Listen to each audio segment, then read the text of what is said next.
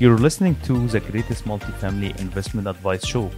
My name is Adam Ross, and now I'm talking everything multifamily for an in-depth conversation, and I will be diving deep into raising capital, deals, and underwriting process. Welcome back to the greatest multifamily advice show. Today we have Venkat Avasarala, an exceptional guest with more than 10 years experience on real estate investing in different commercial spaces. Please help me to welcome our guest today. How are you, Venkat? Doing well. Thanks for having me, Adam. Thanks so much for being with us today. And first thing, I want to touch base on many things here. Your experience from an engineer to single family to multifamily and then development. But before all of this, what was the beginning for you? Yeah, that's pretty much it. So I came to United States back in 2002 to pursue my master's in electrical engineering. And once that is done with the VLSI chip design and everything, but all those entry-level jobs went to Asia, different countries in Asia. And then it was hard to land an entry-level job.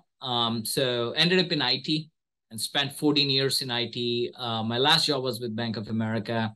Absolutely loved IT and everything, but figured that real estate is something has been my passion for a while, because I started investing in single family homes back in 2007, took a pause during the Great Recession, and then restarted it in 2012. By 2016, I bought 20 homes, and they said that no more agency loans for me, and that I still wanted to do something. And I looked at several different things like 7-Eleven, gas stations, the washer dryer parks and all the laundromats and stuff, but came back to real estate and ended up in multifamily. So at that point, when I was buying single family homes, I wouldn't write an offer until it cash flows 15% on day one. Income minus PITI minus 15% of the income, set it towards the maintenance. That is how I used to do it. And it used to cash flow 15% on day one. Otherwise, I wouldn't buy. So I was spoiled, right? I was spoiled, and called the top of the market in 2015 for single family, and just jumped into multifamily at the time. And after that, I ended up syndicating about like 15, 16 deals, about 3,500 units, mostly in DFW, but some in Denver and Phoenix as well. And last year, I sold almost all of my DFW. I exited Texas completely. Basically, it's time. And then I still have some 400 units left that I own in Phoenix and Denver. These are all syndicated properties. When I say I own them with my investors. Investors were so kind. I mean, till date, I have raised $141 million. No advertising, nothing. It's just the people I know, referrals and that kind of thing. 140 million. 141 million. Yes. It's a lot. In how many years? Yes. I mean, and then I was able to convince my investors to follow me into ground up construction and land development. And this is just before COVID, because before then there was really not much demand for Class A properties, right? Because I live in Plano, and they were building a bunch of properties here in Allen next door, and I used to get in mail these flyers saying that, hey, come sign one bedroom for $1,900 or whatever, and then we'll give you $2,000 gift card. I mean, like that. I mean, the demand is the incentive. Is you have to have an incentive on the deal to make it work. So never bothered to mess with Class A before COVID, but after COVID, it completely flipped. I mean, Class A is really if you've seen collections, if you've seen the rent growth, it's outperforming in every other class. And then that is when I decided that, let's go into the development.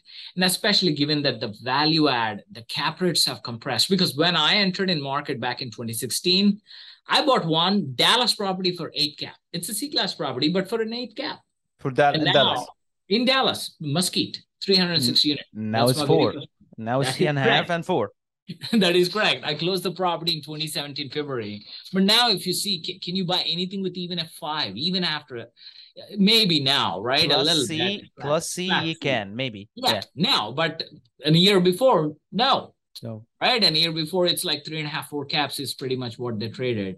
So what I figured is that there's just not enough spread between the cap rate and the interest rate we are getting. Yeah. And the spread is how we'll make our return, right? Of course, we'll do the value add, but still the spread is very important to generate cash flow and all that. And the spread, when you're saying here, is not about you as a general partner. You're talking about the two sides, the spread for the general partner and also for the passive investor. That is correct. Yes, at the deal level IRR, deal level cap rate. If you're buying something for 4.5% cap rate, and your interest rate is 4.5, there is no spread. Yeah. The spread is 0. Yeah. And even if there is spread, it's very small. So that is when I just decided to focus on ground up development and land development, because there I was able to still do projects where we can underwrite to a 6 cap, yield to cost, basically yield to cost of 6 cap. And now I want to sell it at 4.5. And I created a 150 bips spread for myself and for my investors to generate a higher IRR. So that's my progression from single family to multifamily and ground up development. And the way I think about it is, if you look at stocks, right now, today, the stocks which are performing well in the stock market are oil stocks, mostly energy, right? A year ago, tech. During recessions, we are not quite yet in recession, but during severe recessions, it's the utilities. So you cannot say that one sector performs always, right? I mean, it changes. The money flows from sector to sector, whatever makes sense at that point. Yeah. The same way, that is how I see real estate, like where I try to do the business within real estate, which makes most sense at that given time and which gives me a big margin for error. In 2012, I wouldn't be buying or I wouldn't be building any multifamily, because they're just practically giving it away for free for single family homes and multifamily homes. But buying them at a very 8 cap, 9 caps and all that made perfect sense then. But right now, in this low cap rate environment, ground up construction and land development is the best game in town. That's just my opinion. That is what I'm doing. So right now, you mentioned that on the beginning of the game was more, I think you mentioned Phoenix and Denver. So where you are actually right now focusing your land development? So I live in Plano, which is a suburb of Dallas. I really like those two markets, Phoenix and Denver, because of their low expense ratio. The property taxes are like a fraction of what we pay in Texas. In Texas, we don't have income tax. So we have one of the very highest property taxes in the country. Now, high property taxes is not a good friend of landlord, right? It's not landlord friendly, right? It's basically when you buy, basically you're doubling your taxation. Once you buy, absolutely. That's one of the big problems. Again, in 2016, when I started buying existing properties in Dallas, it was not a concern. We never complained about taxes, but something changed around 2018, 19, 20, 21, 22. It's got progressively gotten worse with the way the hikes, right? Your rent grows by 3%, but your taxes go by 20%. And there's nothing we can do about it. I mean, you're just helpless. So that is one of the reasons why I have exited. And that is why I like Phoenix and Denver, because your expenses are low and they stay low. They don't go up year over year 10, 20% like they do in Texas. Do you have I think in Phoenix they have maximum 5% per year? 5% is the cap. So the local authorities are not allowed to increase your tax bill more than 5% in state of Arizona. And you have no such thing in Texas. It can go up by 50%. It can double in 1 year, and there's nothing you can do about it. Yeah, 100%. So that makes it very challenging. So that's why I started doing some value add last year about those 400 units in Phoenix and Denver. But when it comes to the development, since I live in DFW, it's much more development friendly. These cities, we can get permits in, let's say, 3 to 6 months. Is reasonable time, and you cannot say that about those states, right? So I do most of my development here in Dallas and Austin in the state of Texas, even though I'm pursuing some projects to build in Phoenix and Denver. So how you see it, like basically, as you mentioned, you prefer working on more landlord and development friendly market, especially on Texas when you're building, but when you're dealing with landlord laws for buy and hold on multifamily, is better to work with Phoenix, where there's an actual cap on the property tax. But absolutely. But at the same time, I think one of the things of Phoenix of the high price per door and the compressed cap rate. How you deal with the high price per door or high price per door? It's because of the value you get on Phoenix, because basically a lot of net immigration coming from San Francisco to Phoenix. You see a lot of development because of Google, Amazon, and Microsoft on Phoenix. But how you deal with the compressed cap rate? See, that's the thing. There is a reason why. I mean, cap rates, it's not widely different from Dallas to Phoenix. Maybe another 50 bips on tops, right? But people do see, like, I mean, they sometimes show me a Class C property in Houston for 70,000, and similar looking properties, similar kind of an area is like $180,000 in Phoenix, and people think that they're getting a better deal buying in Houston. That's not the case. The only reason for that is in Texas, the expense ratio on a Class C property will be 60%, meaning you bring in $1 in rent, you spend 60 cents back on the property. That's on operational costs, taxes, insurance, and all that before PIT, before mortgage, before principal and interest. Now, once you pay the principal and interest, your break-even occupancy is like 80, 85%. So until 80, 85% pay the rent, you won't even break even in Texas. So you make that small margin on the top, right? So your NOI is that much lower, right? Because 60%, you bring in $1, it's 60 cents go to the expenses before PITI, and you have to apply the cap rate on that 40 cents. But it's the other way around in Denver and Phoenix. Their expense ratios, even on Class C properties, I have seen some 30%, maybe 35, but not 60. So you bring in $1, you're keeping 70 to 65 to 70 cents as NOI. So dollar for dollar rent, your NOI is almost twice there. See what I'm saying? Yeah, so yeah. you apply the same cap rate, of course, you'll end up with 2 times the price of the Texas property over there, right? And people think that no, that's just expensive real estate and all that. That's not the way these things are valued, right? It's all, the property is only worth the NOI it brings in, right? So I definitely like the story of Denver and Phoenix, because once you pay that high price, right, that's it. The expenses stay put, and now you can do a value add and you can raise your rents and NOI along with it. In Texas, you can raise your rents all day long. Doesn't mean that you'll be able to raise your NOI. You see what I'm saying? Because your expenses are not put. It keeps going up, and sometimes they even outpace the income growth. So I would even argue that a Class C property, more than likely, their NOI will reduce than increase. Because of the physical occupancy or is regular expenses? Because of high property taxes and insurance, and then high upkeep, right? So Texas weather is very rough. We get a lot of wind, hail, hurricanes, floodings, and all that. So what will happen is the spread, and also our dirt is very clay, and what happens is it expands and contracts so much. So it just overall the weather is very rough on the property, and especially when you buy a 60s, 70s properties.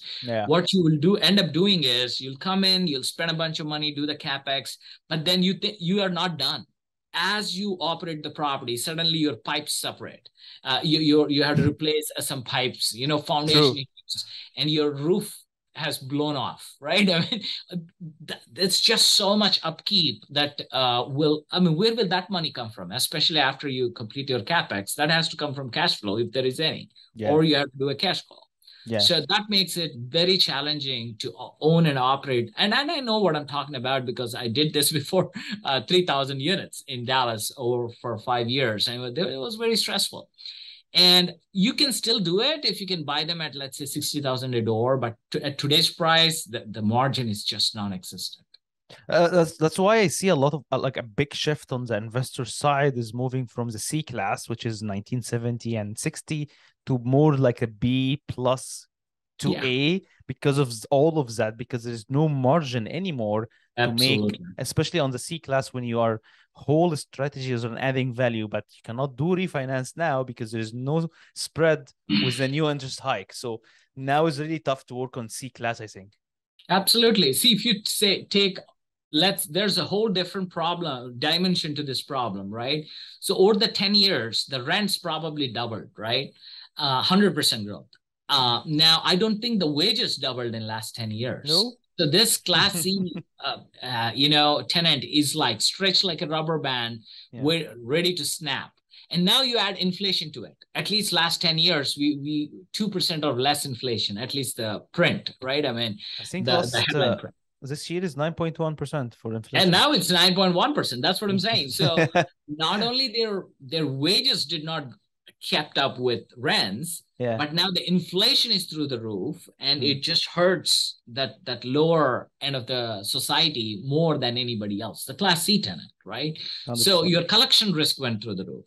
And we saw what happened when the government put a eviction moratorium and say that it's okay not to pay rent. I mean, there was a lot of trouble which came out of that, right? I mean, the collections dropped and the government stepped in and helped with rental assistance and all that eventually.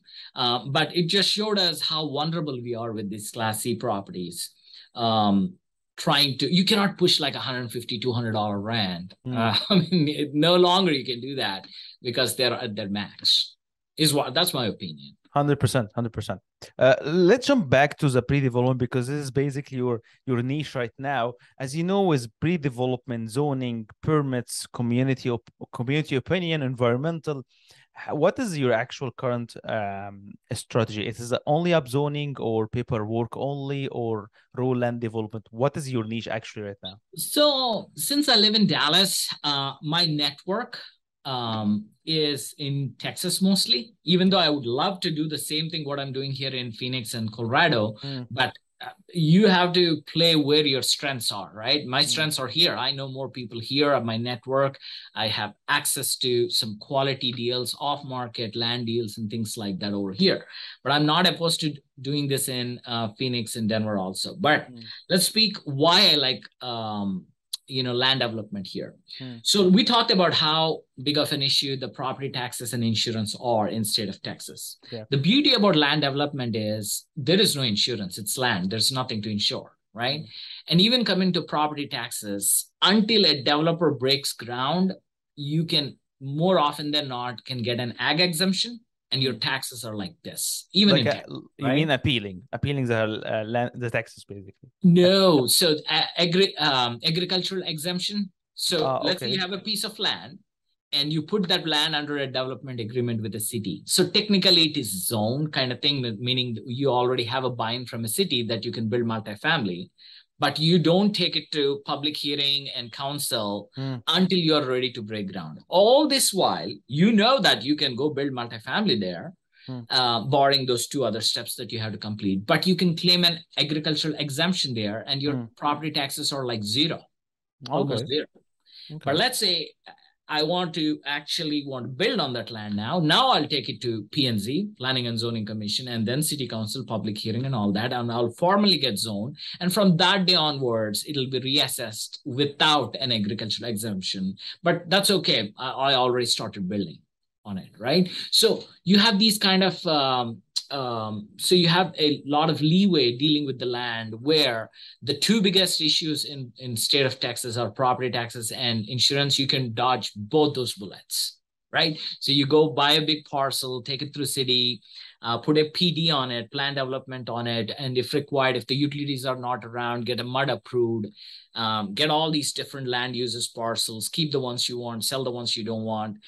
A lot of flexibility, right? That's why I like land development. Now, if you try to do this in places where there is no population growth and all that, who's going to buy? Okay, you're going to do all this thing. Who's going to buy it, right? But the beauty about Dallas is it's just growing like crazy, right? I mean, hundreds of thousands of people are just pouring in, and the city is bursting at the seams and just keep expanding. So you go and buy in the path of the progress and do this thing and be ready, and you'll be able to quickly offload your land. And basically what you're saying is based on the actual horse winner now, which is the Southeast, where the whole market fundamental is basically shifting like crazy to all of Dallas, Florida, Texas, Florida, and Georgia.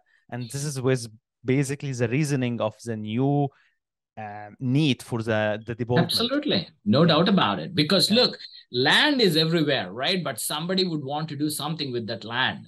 And we are not talking about speculation here. Okay, let's buy something up and let's hope that somebody will come along. No, we got to do this where there is demand. Yeah. Right. And the demand actually comes from people. Yeah. From jobs moving here, that will create office demand. From people moving here, that creates single family homes, multifamily, retail, hotels, and all that stuff. Right. Without people, you might as well just not do anything. You just sit quietly. Right. So that's why that makes Dallas, best in the country in absorption. I mean, what more do you want to hear? Right. The best. If you build a 300 unit property, you can lease it up faster in Dallas than any other metro in the country. That's because of the demand. Because of the demand. Yeah. I think this is basically what I'm trying to say now is more about your experience on land development. There's multiple stages to start land development, and this is one of the reasons that you need more like an active sponsor with you or a team, especially that you have planning, land acquisition, design, construction, and financing. But how was the beginning for you to actually refine your team and reach your secret sauce to start an actual coordinated team to work on land development? So my thing is like, look, I don't know what I don't know, right? So tomorrow I may start something else. Maybe I'll start building hotels. I'm just making this up. Well, I had no idea how to underwrite a hotel, never operated a hotel. But let's say if today, hypothetically speaking, if let's say hotel is the thing, then I want to be participating in it, right? I mean, I'm not just going to sit out saying that I don't know how to do a hotel. So, well, how do I plug the experience gap? By bringing somebody who does it for the last 20, 30 years, right? So you go out, network, and call people until you find that kind of partner that you're looking for, who has that experience and who has clean background, no issues, because otherwise you won't get the loans, right? I mean, if their past is a little spotty and stuff like that. So you have to do the due diligence on the person and all that. And then you partner with them and bring their experience. See, I can do the syndication part, right? I can do the project management part. And I can deal with investor management and all these other stuff. But let's say when it comes to the underwriting a hotel or bringing the correct GC who specializes in the hotel, right? That is where I lack that skill set right now. Eventually I'll pick it up, but today I don't know that. And I'm not going to make all the mistakes in the book on my investor's time. Basically, I'm not going to learn on my investor's time. So I'm going to bring somebody who has that experience. But the most important thing is you got to play in that particular sub-asset class, which is performing the best at any given time. Right. That's why I moved from single family to value add multifamily and from there to ground up construction. All in the space of real estate. But yeah, I think I was trying to say here is what was your leverage to partner with a GC in his point of view, especially based on what you said but based on what you experience, you're able to raise money. So you bring something to the table. What I'm trying to say is... I bring the land, equity, and the operations and all that. So basically experience is the only thing missing in that particular thing, right? So I can hire a vendor. There are so many developers for hire. You can literally, we call them owner reps. And it's much cheaper to go with a owner rep than a developer, right? But the problem there is nothing binding that owner rep to my project. If we find something else, he might give me a 2-week notice and leave that, leave in the lurch. And that'll be a big problem, right? So that's why I don't do that. I bring in a proper developer who has at least 20, 30, 40 years experience, who have done this at least a dozen times, and then bring them in as a partner, not as a vendor. That's key. Right. I mean, with this experience, what we'll have is, first of all, you don't have to talk to 4, 5, 10 GCs to pick one. We already know which one to go with because of this person has already done that. Right. And we get a better pricing and all that because of the relationship strength that the person brings in. And also we get prioritized. Do you know how hard it is to get hold of an architect today and ask them to like, hey, can you put a site plan? They'll say, yeah, I'll talk to you in 2 months. But it takes them 2 days to do that. But they're just so backed up. And if I'm new to them, then yes, I have to wait 2 months. But if I go with the developer who has so much history with this particular architect, then yes, I will get my sitemap in 2 days. But Which sometimes is it takes basically longer. coming to this point, which is basically is the risk on land development because the time here is really money. How fast you can close and how is Absolutely. your team is experienced to finish in shorter period of time because more time you're against the inflation, you're against the interest rate, and it's a risk. It's basically one of the biggest risks on land development in my point of view. No, absolutely, right. So that's why but you don't need to buy land in 60 days like you would on an apartment complex. You get much bigger runways, Yeah, minimum 60 to 90 days, just the due diligence so that we can order survey, topo if necessary, if it's not a flat land. yeah. And then we order phase one, just like we would on an apartment complex, and we order geotech, wetland delineations. There's just so much stuff that you have to do, not with our own hands, but Yeah, we yeah. have to still coordinate with the civil engineer, and it takes a lot of time.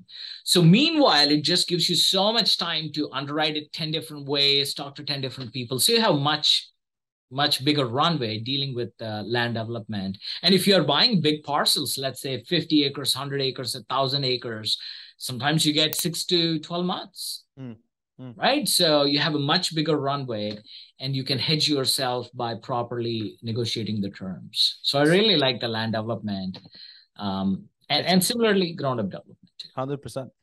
I think after what you said, after 140 million of raising capital, what was more appealing for your business model? Is a syndication model or the fund model? I always like syndication model because till date I make passive investments in other people's deals, and I couldn't pull myself to invest in a fund till date. Mm, Something is like I like that asset, I'll invest in it. mm, But when you show me a fund and you show me a couple of sample ones, I don't know what the next 6, 7, 8 projects are going to look like. mm. And somehow it's my personal limitation. I'm not nothing against funds. It's just my personal limitation Yeah. that I cannot invest in a fund. So then why would I do a fund? Right. So if I myself are hesitant to invest in a fund, so it's my personal limitation. I got nothing against funds, but that's why I have always doing one-off. Let's jump to the hardest question on the show, which is what is your superpower?